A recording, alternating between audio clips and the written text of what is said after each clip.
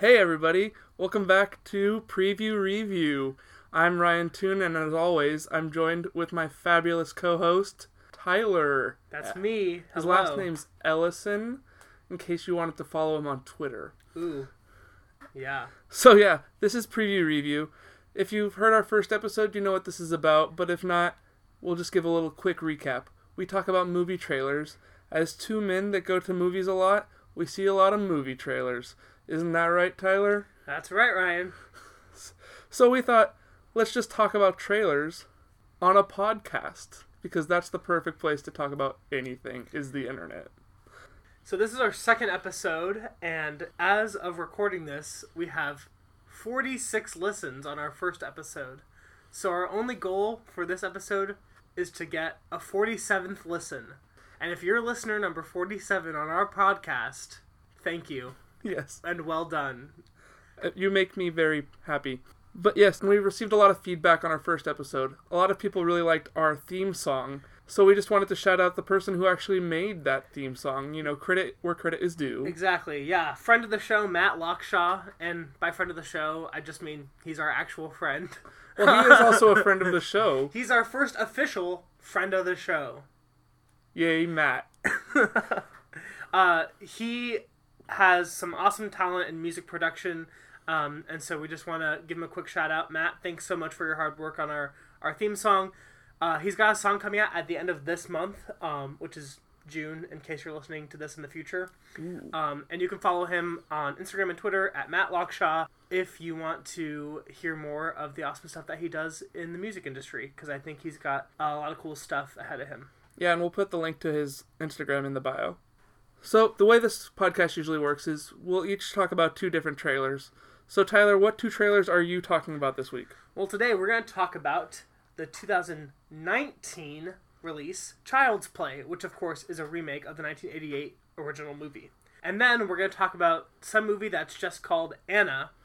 We also have to call this movie Anna 2019, because when Googling Anna, there are other movies called Anna. Maybe because it's one of the most generic movie titles and also generic movie trailers ever created. But those are the two movies that we're talking about. And I'm talking about two movies that I'm excited for. Spider-Man Far From Home, 2019, and Once Upon a Time in Hollywood, also 2019. These movies look really fun. They are at least Spider-Man. You've seen a lot of Spider-Man movies before. This one looks different and looks a little fun, and I love Spider-Man. I also love Quentin Tarantino, who directed Once Upon a Time in Hollywood, so that's going to be exciting to talk about that. But before we get into what we have in store for today's episode, we wanted to do a quick reflection on some of the things that we've already discussed. And that is, at last episode, we talked about two movies in particular, Dark Phoenix and The Dead Don't Die, which Ryan has actually already had the most amazing privilege to see. I have not seen either of these movies yet, but of course we've talked about them after he viewed them, and I would just love for him to share his thoughts as we start today's episode on how did you think these movies did, and how do you think the trailers did in showcasing what you thought about these movies. Alright, here we go. Let's talk about The Dead Don't Die, a trailer that both of us really liked. We thought it was funny. We thought the cast looked amazing. I'm sorry to report that I did not find this movie enjoyable. The comedy didn't land for me. A lot of it was callbacks to jokes that I didn't laugh at the first time.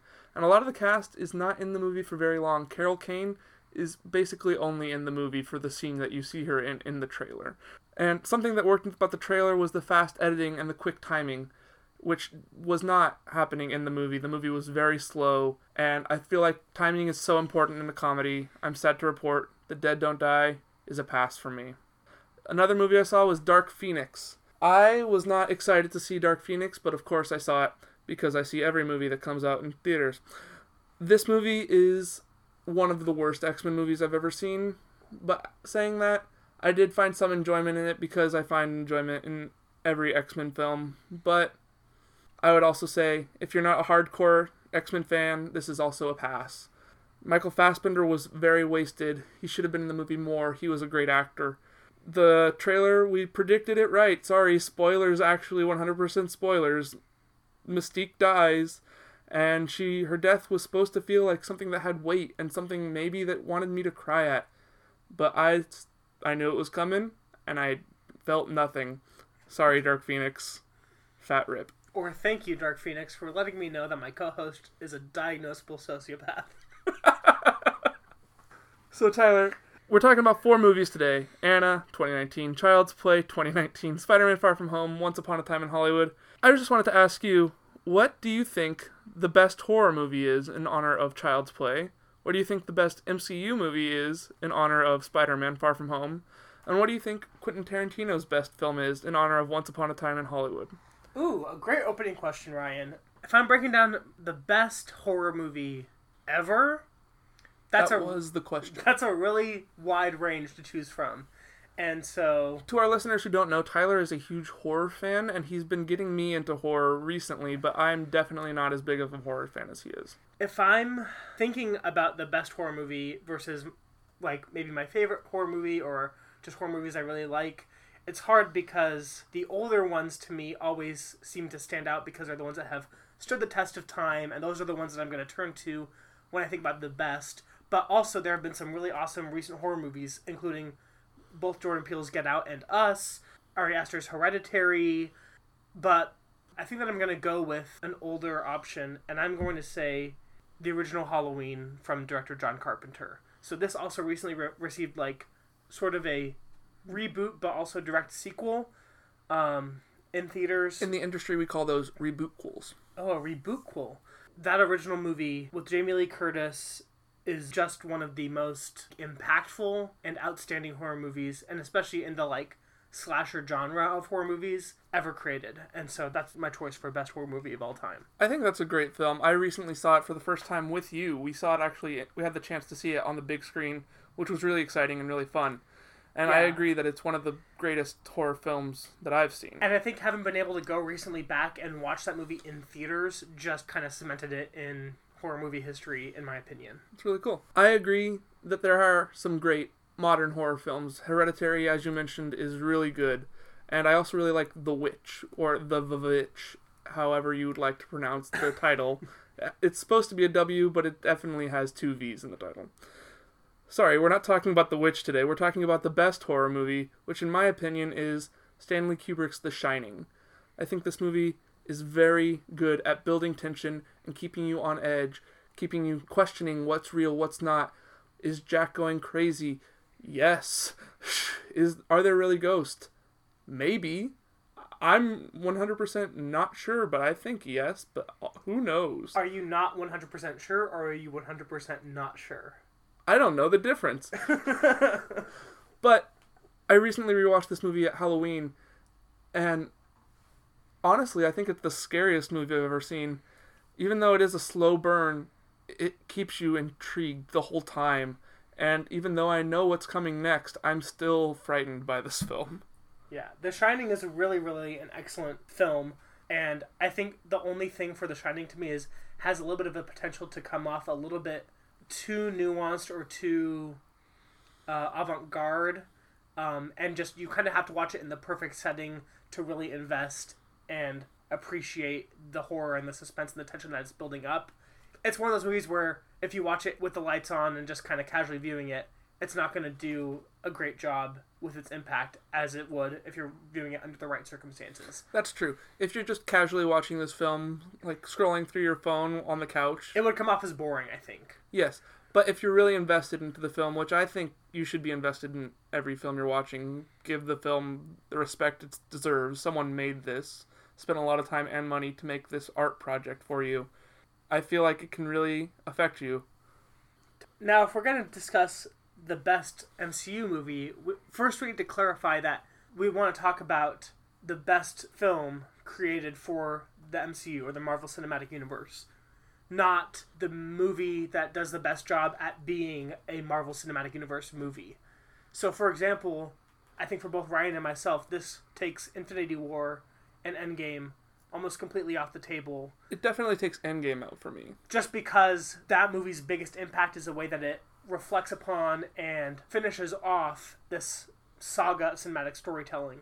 And we're discussing kind of just looking at the film in and of itself, which one do we think is the best? Yes, and don't get us wrong, by saying those films are eliminated for the running, we're not saying those aren't good films and we don't like those films. we're saying the opposite. They are very good films, and we like them a lot, but we like them a lot because of what came before and because what built to those films. And other films within the Marvel Cinematic Universe might even not do as good of a job fitting into the MCU lore as a whole, but do great things with the film as they are. An example of that would be Iron Man 3. It's a great film. I know it's controversial to say that. A lot of people do not like what Shane Black did with that movie, but I personally really liked it. But the consequences it has on the greater MCU are almost none. So Tyler, what is your favorite MCU? What is the best film in the MCU? It's very careful wording here. So with that said, I think that the best film in the MCU for me is Captain America: The Winter Soldier. I think this movie has outstanding performances, action sequences, themes, and narratives that are reflected upon very eloquently, and this movie just has it all in my opinion. I came very close to choosing this movie. I really enjoy The Winter Soldier. I like how the Russo brothers direct the action and how they take Captain America, the man out of time, the man who's always loyal to his country, and flip that on his head. How is the thing that he's loyal to is now the thing that he's fighting against. But one movie edged it out just barely for me. And for me, I believe the best film in the MCU is Guardians of the Galaxy, the first one.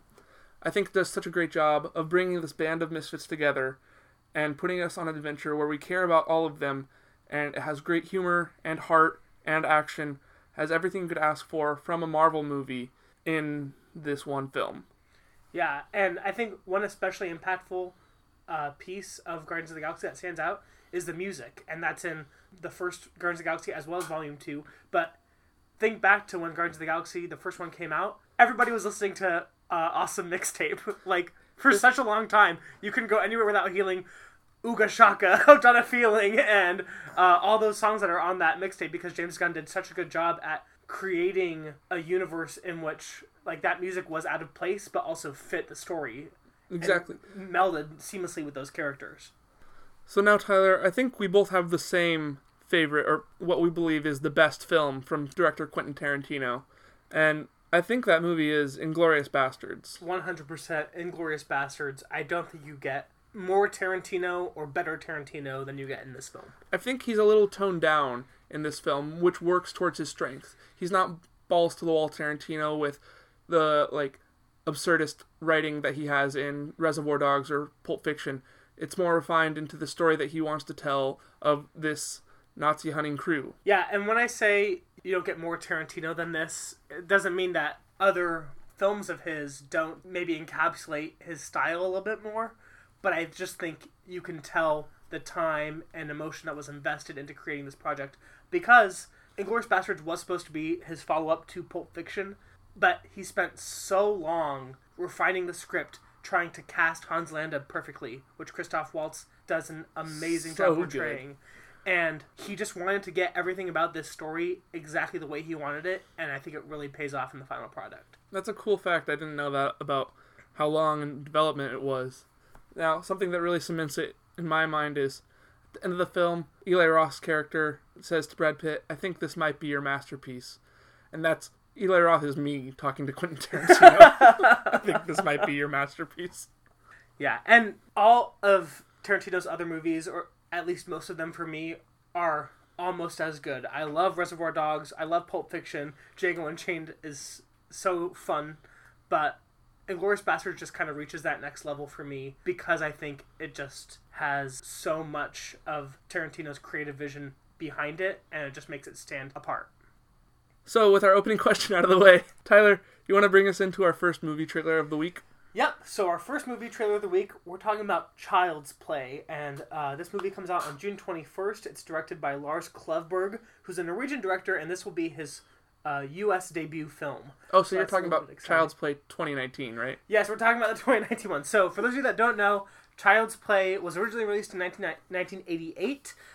This is the movie that introduces to us Chucky, the killer doll, in case you're not familiar. Chucky obviously is named in Child's Play, but the first three movies in the franchise are Child's Play 2, and Child's Play 3, and the name Chucky doesn't really get attributed to the franchise until the fourth installment and onward. And in Ready Player One. We're talking about the Chucky franchise here, and this cast includes some really awesome names.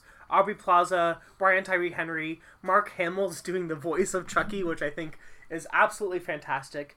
And then semi-newcomer Gabriel Bateman is, of course, our child actor playing the kid at the center of this story. So this is sort of a reboot/remake of the original 1988 film. It seems like it's following a lot of the similar plot lines, but with some different twists. So that's why I also include the reboot aspect, because it's not directly adapting, but it's kind of revamping this original story. So something that stood out to me in this trailer was the technology aspect of it. I've never seen any of these Child's Play movies, but watching this trailer, it made me think, oh, this is kind of like Black Mirror, which is a television show that I really like that talks about like the horrors of technology. And this movie looks like Chucky is a Bluetooth-enabled RC toy or something that comes to life and starts killing people. I think because he's evil, because technology is evil. And that makes me excited because I really like Black Mirror, and I'm like, this just seems like a feature-length Black Mirror episode.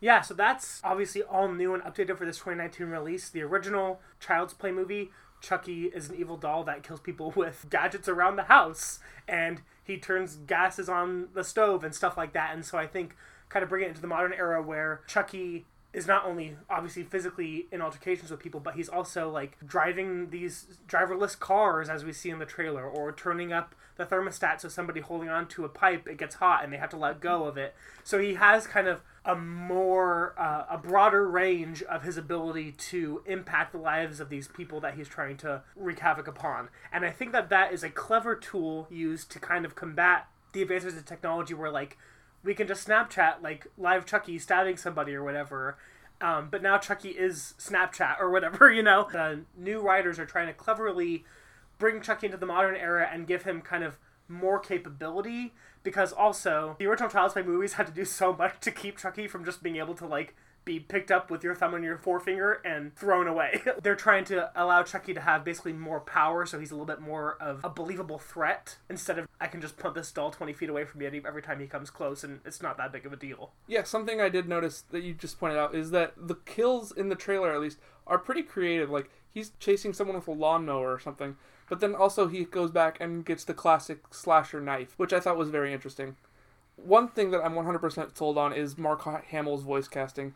He's a great voice actor. If you didn't know, he's more than just Luke Skywalker. He also plays the Joker on the Batman animated television series, and he is one of the best Joker portrayals that we've seen. Someone else in this film that I'm also excited to see that we didn't get a lot of in the trailer is Brian Tyree Henry.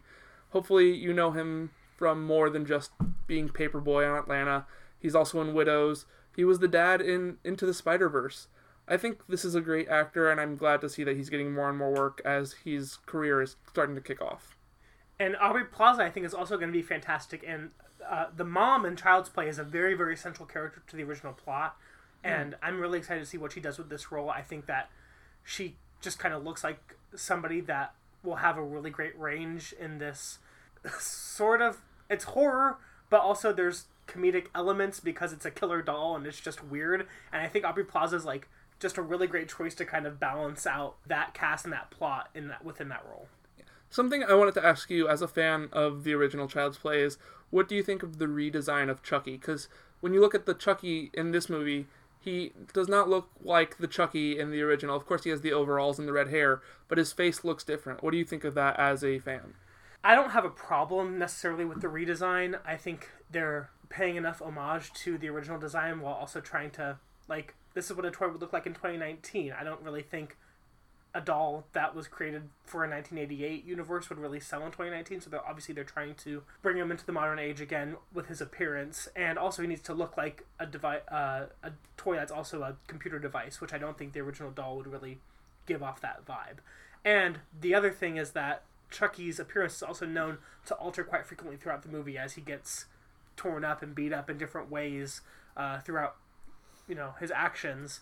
So I'm curious to see if they'll have some cool things of, like, half his face coming off and it's like all exposed wiring robot type of stuff, or what they'll do with that kind of design as well. Very cool. I just didn't know that about Chucky. I thought this was the design, and sometimes he gets beat up, but I didn't realize that his design altered throughout the films. I thought it was the same doll throughout. So it's interesting to see that they're continuing that legacy of a new design for the new film. Totally. One more fun fact that we found out while we were researching for this movie is there's a Chucky TV series that's going to premiere on Sci-Fi Channel in 2020. And the original writer of the 1988 Child's Play, who also became the director of some of the later films in the franchise, is showrunning for that series. Oh, that's really cool. It's going to be really interesting to see. It was unclear to me whether the TV series is a continuation of the original Chucky franchise, which its most recent installment was in 2013. So it's still going. Not that far back. So it could just be a continuation of that and a separate line from the new Child's Play reboot series. Or maybe Child's Play 2019 is just trying to launch a moderately successful sci-fi television series.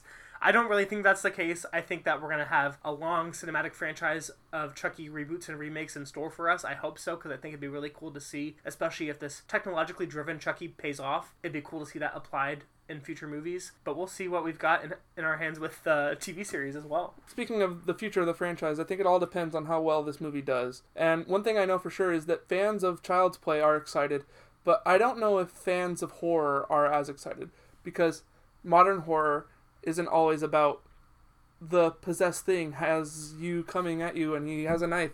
I mean, a little bit with The Conjuring, but that's a little bit of a different thing. Modern horror is more, I guess, avant-garde with films like Hereditary, where it's more psychological. Yeah. So, and Child's Play was in that era of the 80s horror movie where it was like kind of campy, Chucky gives one-liners, you know. It's also that Nightmare on Elm Street vibe where it's like sinister but also jokey. And I don't know how well that'll play in 2019. I don't know if they're going to have to recharacterize Chucky to just kind of be sinister, but you're still going to have this kind of weird level of him being an evil toy. So we'll have to see what it can do to kind of bring itself into the modern horror genre where we're at, because those art horror films are the ones that are being successful and being raved and talked about. Not really anything that resembles the successful horror movies of the 80s. So as we mentioned previously, Ryan's not a super huge fan of horror movies. I don't think he's seen a single installment in the Child's Play franchise. I mean, I saw Ready Player One, and Chucky's in it. So, does that count? It definitely does not. Dang it. Then I haven't seen any of these movies. So for our first segment on today's show, I thought it might be fun to do a little bit of Chucky trivia with Ryan. And I'm going to ask him some questions on the original franchise, the original movie, and we'll see if Ryan can guess these weird things about Child's Play. Yeah, so Tyler went and wrote these questions in about 30 minutes while I just kind of sat and watched Vines on my phone. So I didn't do any research, but Tyler did. All right, Ryan, are you ready to play? I don't think I'll ever be ready, but let's just do this. So here's what's going to happen. I'm going to ask you a question, and then you'll have the chance to answer. Following your answer, which will most likely be wrong, I will then read you multiple choice options, and then I think you'll have a better chance at selecting the correct answer. Okay. All right, so here we go. Question 1. What is the runtime of the original 1988 movie Child's Play? I don't know. In minutes or hours and minutes? Minutes. In minutes? 112 minutes. That is actually one of the multiple choice answers that I wrote down. Was it the right one? But it's not correct. Damn it. But now you have a 50-50 shot because you guessed somehow one of the 3 random numbers that I put as multiple choice. It sounded right. So is it either 98 minutes or 87 minutes? 98 minutes. It's only 87 minutes long. Wow. Child's Play 1988 is not even an hour and a half long. So if you're counting along at home, I haven't got a single answer right so far. That One is correct. question in. Ryan has not answered the first question, but let's see if he can get question number 2. Which of these was not a working title for the first Child's Play movie? So that sounds like it's a multiple choice question, but I'm supposed to just give an answer right now? Yeah, sure. So just come up with a movie title that wasn't a title for Child's Play? That's the question, right? Yeah. Well, I feel like I'm going to get it right then. If I just come up I feel like you have a really good chance of getting it right. But there are 2 options that if you just randomly choose, you will get wrong. Okay. But anything else you say will be a correct answer. Is it Toy Story? That is a correct answer. I did it! However, let's see if you can actually answer from the multiple choice that I have provided. Alright, this one seems like a little bit harder. Now it's harder, yeah. Yes. Which of these was not a working title for 1988 Child's Play? Is it A, Blood Buddy, B, Batteries Not Included, or C, The Dollhouse Murders? I'm going to go with Batteries Not Included. Is not the working title.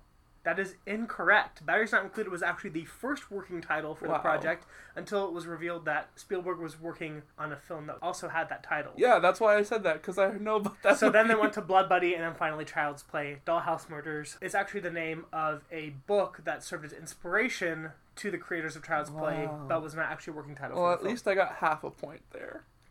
Sure. All right, question number 3. Which of these... Oh, we're going to have to do the same thing again. Well, let's do it. This jumps straight to multiple choice now. Which of these is not the title of one of the 6 sequels to Child's Play? I got it. Here we go. A? No, I'm going to answer. The answer is Chucky and Me. That actually is a sequel. Are you fucking shitting? No, it's not a sequel. So, another half point, I guess. Yes, I'm at 1 whole point. It should be like not even. It's like an 8th point at this point. So, congratulations. I'm sorry, you wrote these questions. You have 2/8 of a point, which you are now able to reduce to 1/4 of a point. I'm saying I have 1 whole point. 2 half points make 1. All right. Is it A, Bride of Chucky, B, Return of Chucky, or C, Seed of Chucky? What is the question again? Which of these is not the title of one of the 6 sequels? Return of Chucky. That's correct. There's no Return of Chucky, but Bride of Chucky and Seed of Chucky. Seed of Chucky just sounded weird enough. Seed of Chucky is weird. So is Bride of Chucky. Wait, so like... These are around the era where it turns into more of like a campy horror comedy than it is like a straight horror movie. So is Seed of Chucky about his farming life? Yes. Chucky the farmer. All right. Question number 4. In the original 2-hour rough cut shown to screen audiences... Wait, it started at 2 hours and then it got cut down to less than an hour and a half? What happened? Which actress provided the voice for Chucky in doll form? Here we go, I got this. Meryl Streep. It is not Meryl Streep. Woo! Wait. Oh. This is not a not. Never mind. That's also a no for me. I still have 1 point, though. Now we can move to multiple choice. Was it A, Jessica Walter, B, Linda Blair, or C, Kirstie Alley? Jessica Walter. It was Jessica Walter. Hey! Yeah, I was so surprised to learn that. That sounds cool. And then they were like, nah, she's no good, so we'll get a dude in there to go do it. What's the girl name of Chucky? I guess girls can be named Chuck, right? Well, the character was still Chucky the doll, but they were just running Jessica Walter's voice through like kind of a digitized process, apparently, to give it more of like a technological feel. Wow, it was the 80s and they didn't understand gender was a social construct. All right, the final question, which I think is the one that Ryan's going to have the hardest time with. I can't believe I still because haven't seen I don't Chucky, right? know that anybody that hasn't seen Child's Play would get this question right. This question is simply, why is Chucky evil? Okay. Chucky was possessed by Baphomet, the demon. Okay. Was I right? Let me go straight to the multiple choice. Oh, okay. So, but you're not saying I'm wrong. Why is Chucky evil? Was he A, accidentally cursed with a magic spell? B, possessed by an evil ancient spirit?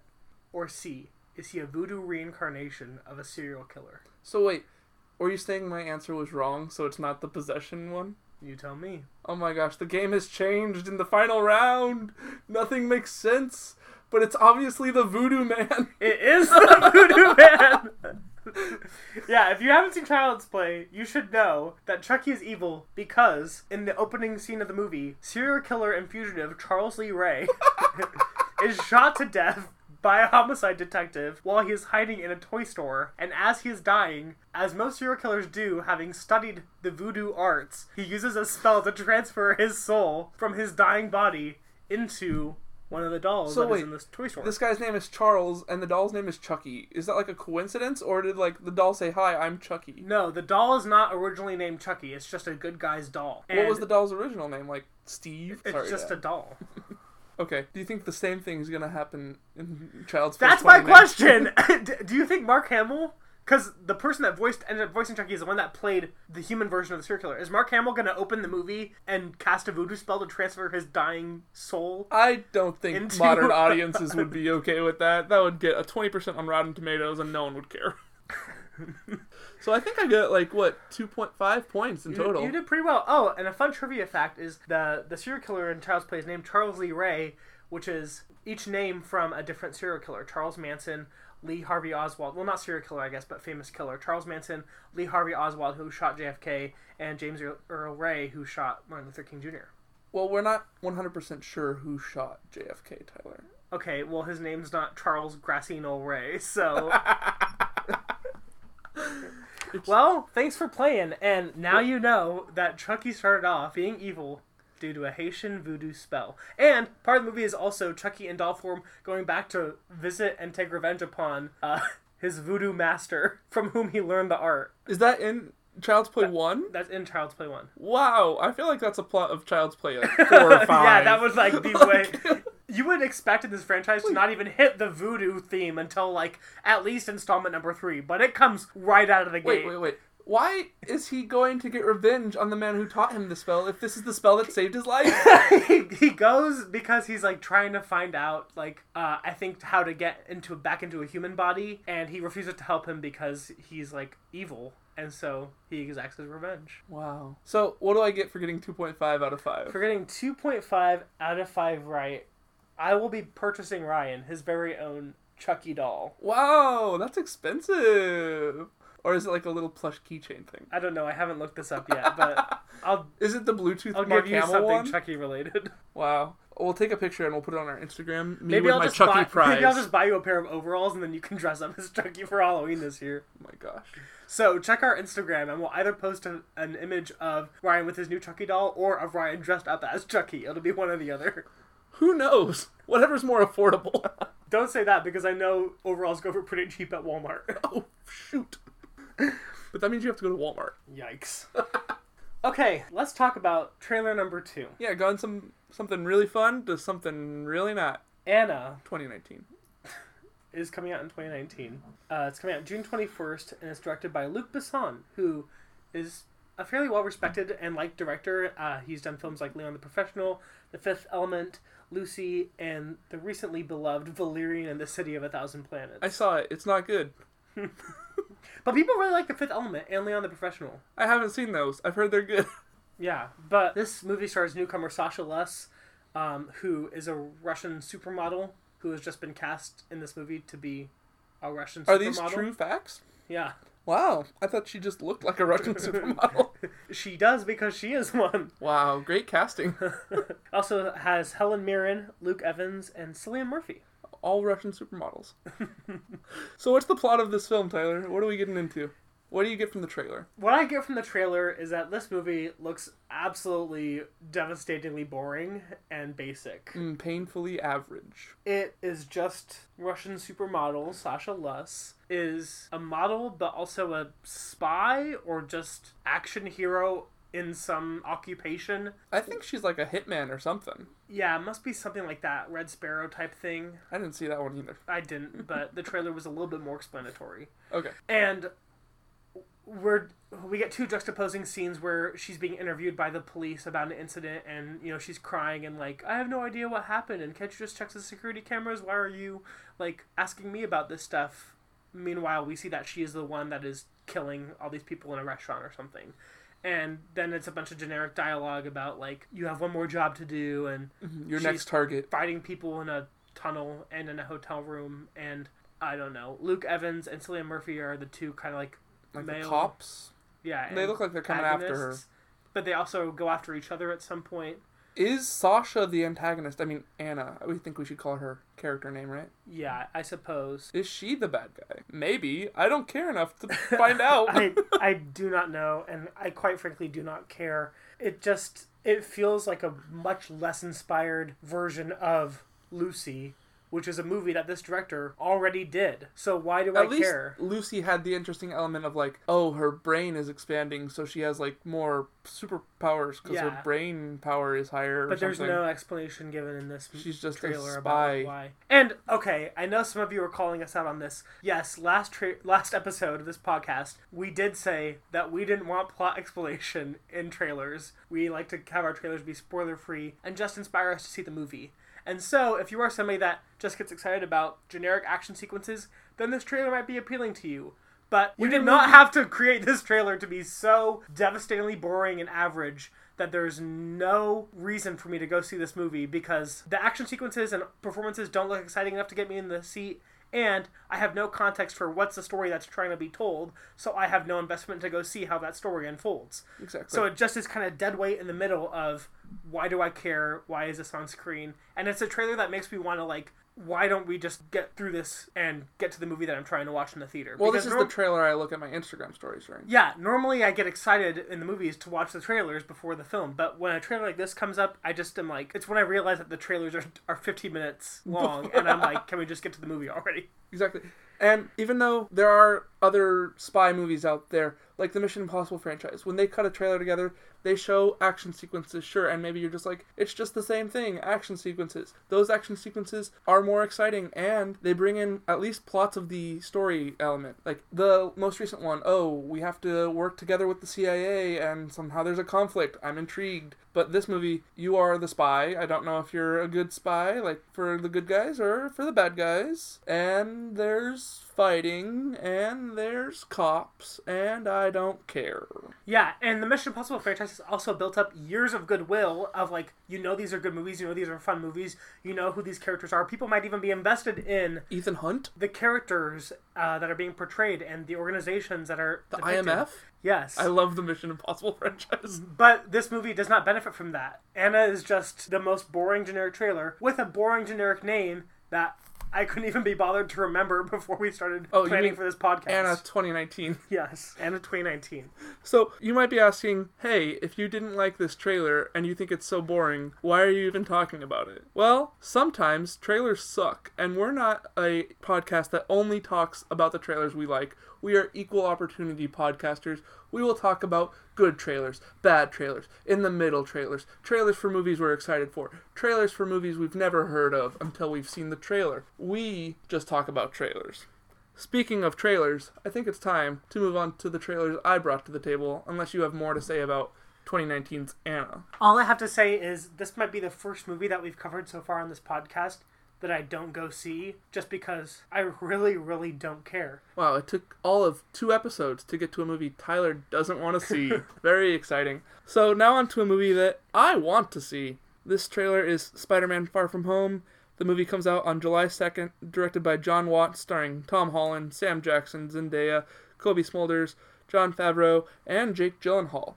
This is the next movie in the Marvel Cinematic Movie universe following Avengers Endgame. It follows... Oh, by the way, the trailer's very spoilery, so we're going to be very spoilery. Yeah, not for the movie Spider-Man Far From Home, but for the film Avengers Endgame.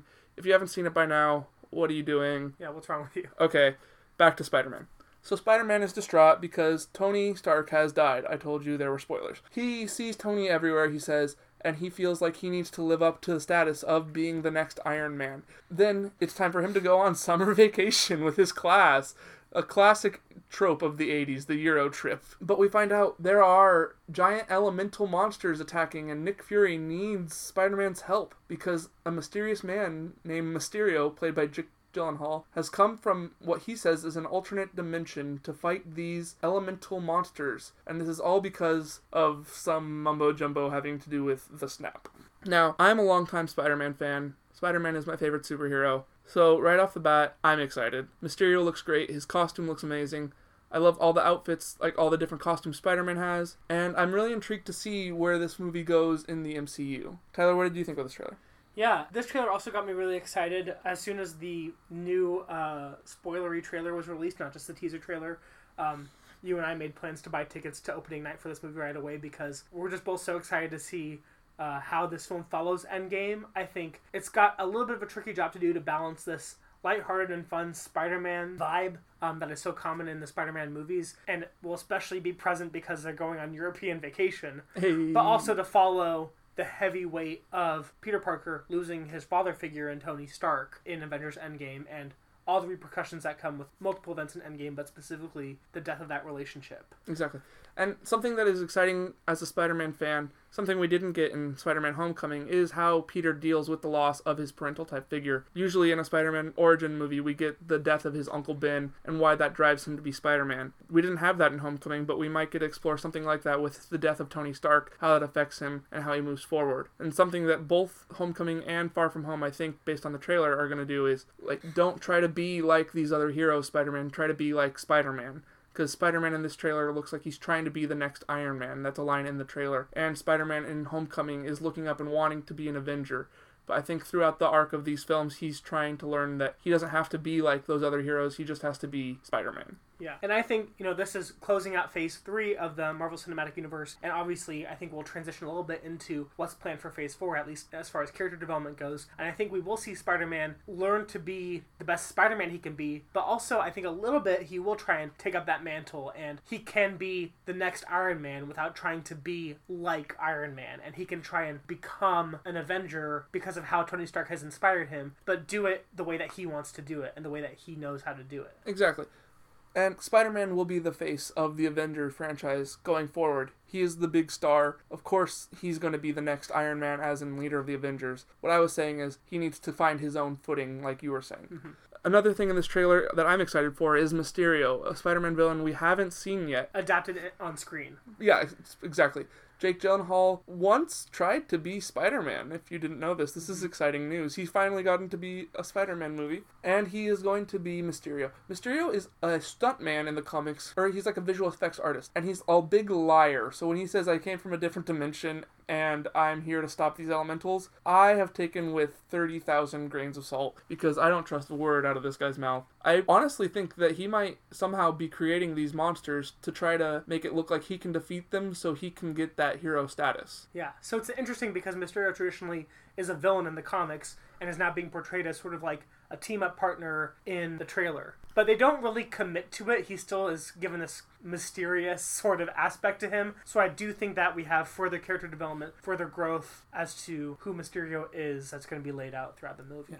And watching Mysterio on screen, it just reminds me that we could have had Mysterio on screen years ago. Spider-Man 4, Bruce Campbell was supposed to be Mysterio. Oh, that would have been so good. It would have been so cool. All his cameos in the other films were supposed to culminate in him being the same person. And now realizing that I have wanted to see Mysterio on screen for so long, he's one of the coolest Spider-Man villains out there. And I love that they didn't back down from making Mysterio look like he does in the comics. He's got that awesome, cool fishbowl on his head, and they could have just tried to make him a little bit more contemporary. Like X-Men 2000 in black leather suits. Whatever, they could have done whatever they want with his style to make him fit into, the more modern Spider-Man universe. But they just went for it, and they created a Mysterio that is an awesome comic book adaptation of his style, and it makes me super excited to see that we have that kind of character coming to the screen, because Spider-Man villains, I think, are some of the most iconic, some of the most well-known, some of the most beloved within comic book history, and so I think it's really cool that we're getting an adaptation that seems like it's trying to respectfully adapt that to the screen. So, speaking of costume design, Spider-Man has a couple new suits in this movie. Oh, yeah. He starts off with his Iron Spider suit from Avengers Infinity War and Endgame, but then he quickly transitions out of that, and I'm happy for that, because even though I like the Iron Spider suit, I feel like that's more of a big event suit. That's not a suit that he needs on the day-to-day. So I'm glad to see him back in the normal Spider-Man suit from Homecoming, his Homecoming suit. But then there's also a new suit, a stealth suit, which I think might have been given to him by Nick Fury and S.H.I.E.L.D. agents or something, to have him do more reconnaissance missions, which I think is very cool. Although I do miss the color in his costume, but I understand that this has to be a practical Spider-Man suit. But I'm still excited to see all the different variations of his costume in this movie. Yeah, and I love that closing shot of the trailer where he is running up the wall in the stealth suit and does that backflip off of it over this awesome explosion. It totally gives me a vibe of something we would see in an animated adaptation of Spider-Man, like Spider-Man Into the Spider-Verse, which came out last year. And like seeing that kind of Spider-Man performance on screen within the MCU, I think is just doing a great job at bringing this character to life, because that's a Spider-Man we know and love. I mean, I just like watching Spider-Man do flips. That's really fun. So, something else that this trailer touches on is MJ figures out Peter's secret identity. And it feels like in the MCU, no one has a secret identity. And I feel like that's kind of bleeding into Spider-Man a bit. His Aunt May knows who he is, his best friend knows who he is, and now his girlfriend knows who he is. There's no one that he's keeping his identity a secret from except for basically the public. And I think that's a very interesting and different route that we haven't really seen in Spider-Man films before. Yeah, part of Spider-Man's sort of lore up to this point on screen has been he's struggling because Spider-Man is so beloved by the public, and yet Peter Parker is kind of this nobody, and he feels like he needs to keep it hidden from everybody around him because it would put them in danger. And I think with Spider-Man Far From Home, we're going to see how Peter deals with being able to be Spider-Man and be Peter Parker at the same time. I'm just really excited to see Spider-Man Far From Home when it hits theaters July 2nd. All right, Ryan, let's move to our final film of this episode. Tell me about Once Upon a Time, ... in Hollywood.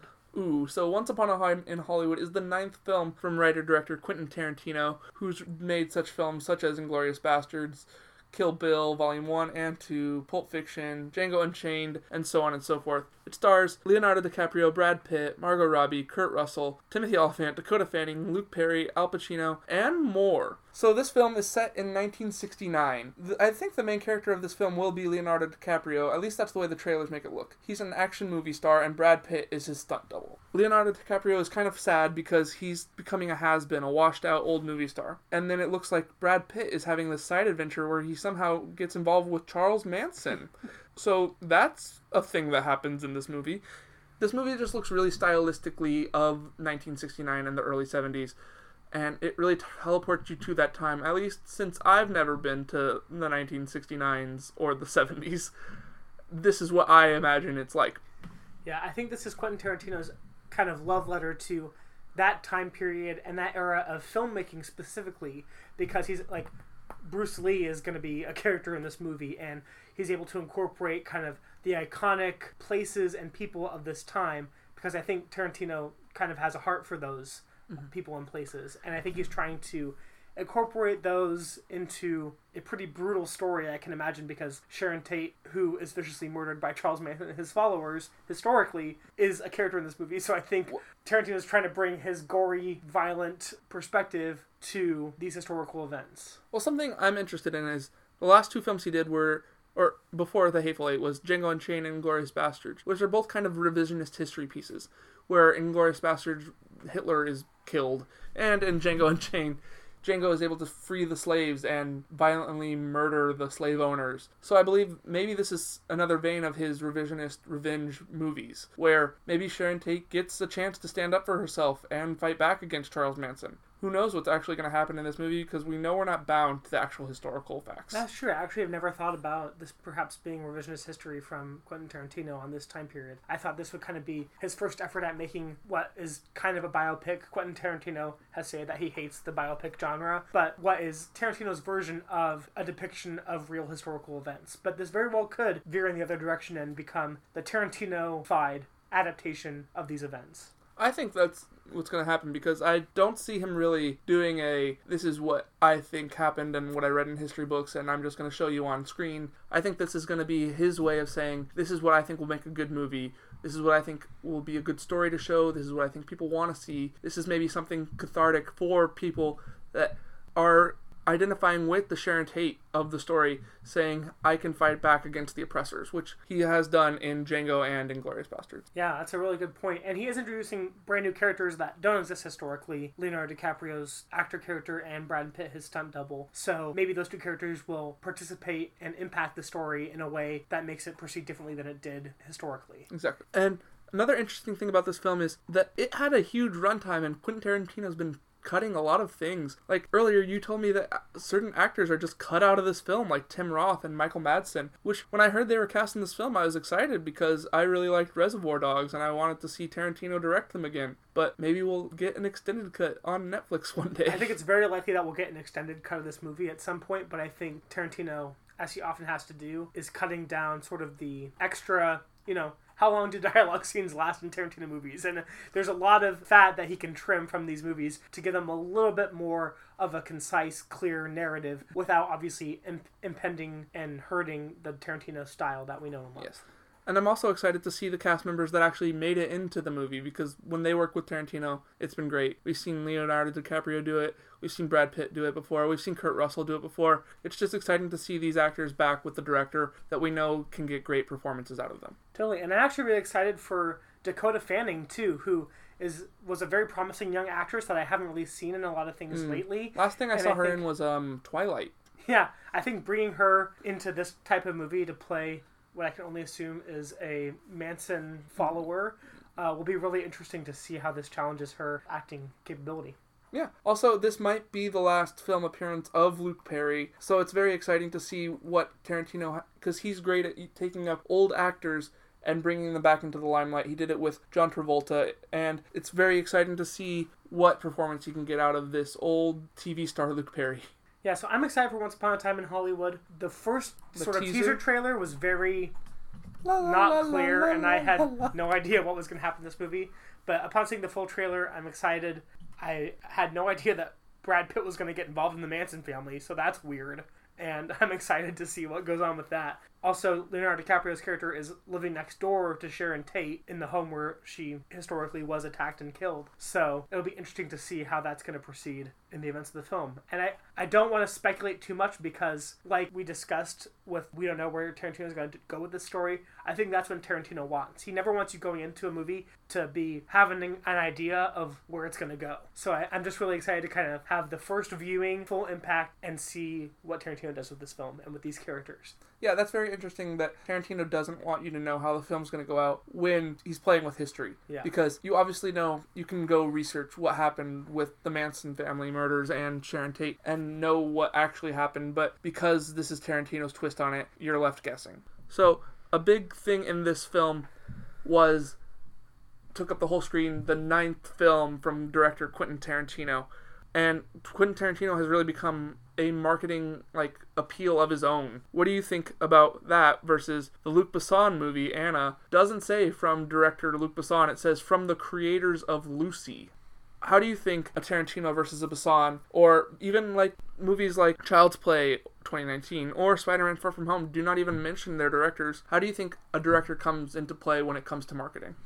Yeah, I think Tarantino has been kind of his own marketing strategy for a while. His first 2 movies, Reservoir Dogs and Pulp Fiction, were almost instantly beloved, instantly critically acclaimed, and from then on, it's just kind of been Tarantino at the forefront of everything that he's put out, and especially because he's had this whole publicity thing about, I'm only going to make 10 films in my lifetime, and this is number 9, so it kind of gives us this, anticipation and this edge to it, and I think the reason that this works with Tarantino is because he has such a unique style, and people see his movies or other movies that are reminiscent of his style and think it's Tarantino-esque. And in film school, there's now the Tarantino effect and Tarantino style dialogue or violence or whatever you might think of that you would attribute to a Tarantino style of filmmaking. People are actually using his name to attribute to those things, even though he didn't by any means invent them. No, he's very much a person who takes what he's seen in the past and things that he likes, and he pays homage to that in especially his early films. And then he's kind of come into his own style towards the later end of his career. And so I think then, compared to relatively unknown directors like John Watts, who before Spider-Man Far From Home did Spider-Man Homecoming and then a couple other smaller movies, and that's it. And Lars Klevberg, who is directing Child's Play 2019, this is his first movie being released in the US. They don't have that style or that name recognition to be able to use in any sort of marketing for their movie. But I also think incorporating the director into the marketing strategy kind of gives us a what to expect. Mm-hmm. And so I don't really know how Lars Klevberg's directorial style is going to impact Child's Play. I don't really know how John Watts' directorial style is going to impact Spider-Man Far From Home. But when I see Quentin Tarantino is doing a movie like Once Upon a Time in Hollywood, we instantly go to, is it going to be revisionist history? What are the violent scenes going to look like? What's the dialogue going to be like? Because those are all things that we attribute to his style of directing. Exactly. And especially when these directors like John Watts or Lars Klevberg are coming to franchise films such as Child's Play and Spider-Man, we don't know how much is their style going to show through that when this is a film that is made by a studio that is made to make money, that is made to appease the fans of the original films or the films that came before it, that is made to fit into the mold of the Marvel Cinematic Universe. So we don't know how much their style can shine through those, since we've never seen anything from them that isn't those things. Yeah, a big thing that helped Quentin Tarantino's style be seen through his movies that he was making was the amount of creative control he had over the project when he's directing, writing, and producing these movies versus these other franchise installments where the director's hired on, it's 2 other completely different writers, it's a whole other, board producing the movie. You have less creative control and you have less input into the final product of the movie. And so it's a little bit harder to have those stylistic elements stand out. And so it's a little bit harder, I think, to make a name for yourself out of doing these franchise made by committee movies because you don't have the ability to let your style shine. Exactly. Someone who I think was able to let their style shine, though, in a big franchise film was Rian Johnson in The Last Jedi. He wrote that movie and directed it. So I think having yourself be the writer and director really helps the shine of your artistic vision come to fruition. Whether that Christopher Nolan in the Dark Knight trilogy is also another example of an auteur director coming and bringing his style into a franchise film. Yeah, because they were unlike any other Batman movie that had previously been brought to screen. And it was very clear that it was Nolan's adaptation take on that character and that world. Mm-hmm. That goes with The Last Jedi as well. This is definitely Rian Johnson's take on a Star Wars film. And a lot of people loved that, and a lot of people didn't love that because he was doing what he wanted to do, not because he was doing what Lucasfilm told him to do. So, winding things down a little bit here, Tyler, what do you think your favorite trailer that you watched this week was, out of the 4 we've discussed? I think my favorite trailer from this episode is Anna. No, I'm totally kidding. It's definitely Spider-Man Far From Home. That trailer is cut so well. It does a great job at showing the fun aspects of the movie and also the more sincere, heartfelt elements of the movie. And it just gets me so excited to see some more Spider-Man action. And would you say that's also the movie you're most excited to see out of the 4? It's hard because I am excited to see every movie we talked about on this episode except for Anna. I would say I am most excited to see Spider-Man Far From Home, but very close second is Once Upon a Time in Hollywood because I'm pretty invested in the career of Quentin Tarantino, and I'm excited to see his adaptation of this story on screen. Cool. I agree with everything you just said. So Spider-Man Far From Home, you're today's big winner. Woohoo! Woo! 4 out of 4, a perfect score. Never been done before. Well done, Spider-Man. Wow. This is in no way impacted by the fact that Ryan and I are huge Marvel fans. No, This is completely objective. Yeah, totally. Anna had a chance. Thanks so much for joining us this week, everybody. This has been Preview Review Episode 2. You can follow us on Twitter and on Instagram at Preview Review. REVUE, by the way. Yeah, REVUE. We would love to have you give us a follow. You can stay updated on episodes that we have coming out. You can check out our Instagram pic when we post it, whether Ryan gets his own Chucky doll or gets my dressed overalls. up as Chucky. Yeah. I forgot. And just another quick note for everybody. We know that you're probably listening to this on Podbean, our host site right now. Woo. Thank you so much for coming over to our own webpage to listen to this podcast. I promise you we are working on getting published on other streaming services too. So be on the lookout for that. We'll try and go mainstream. If you're listening to this in the future on one of those streaming services, disregard everything he just said. we did it! We made it! And we're on Spotify or Apple Podcasts or whatever you're listening to us on, and that's super awesome. And thank you so much for listening. We really appreciate all 46 of our listeners. Ooh, the and real heroes. By this time, when this episode comes out, Number our 47th 47. listener. Thank you so much. You're the true MVP. Thanks, Podbean, for letting us do this for free. All right, we'll be with you next week for another episode. I've been Tyler Ellison. And I'm always Ryan Toon. Bye-bye. Bye.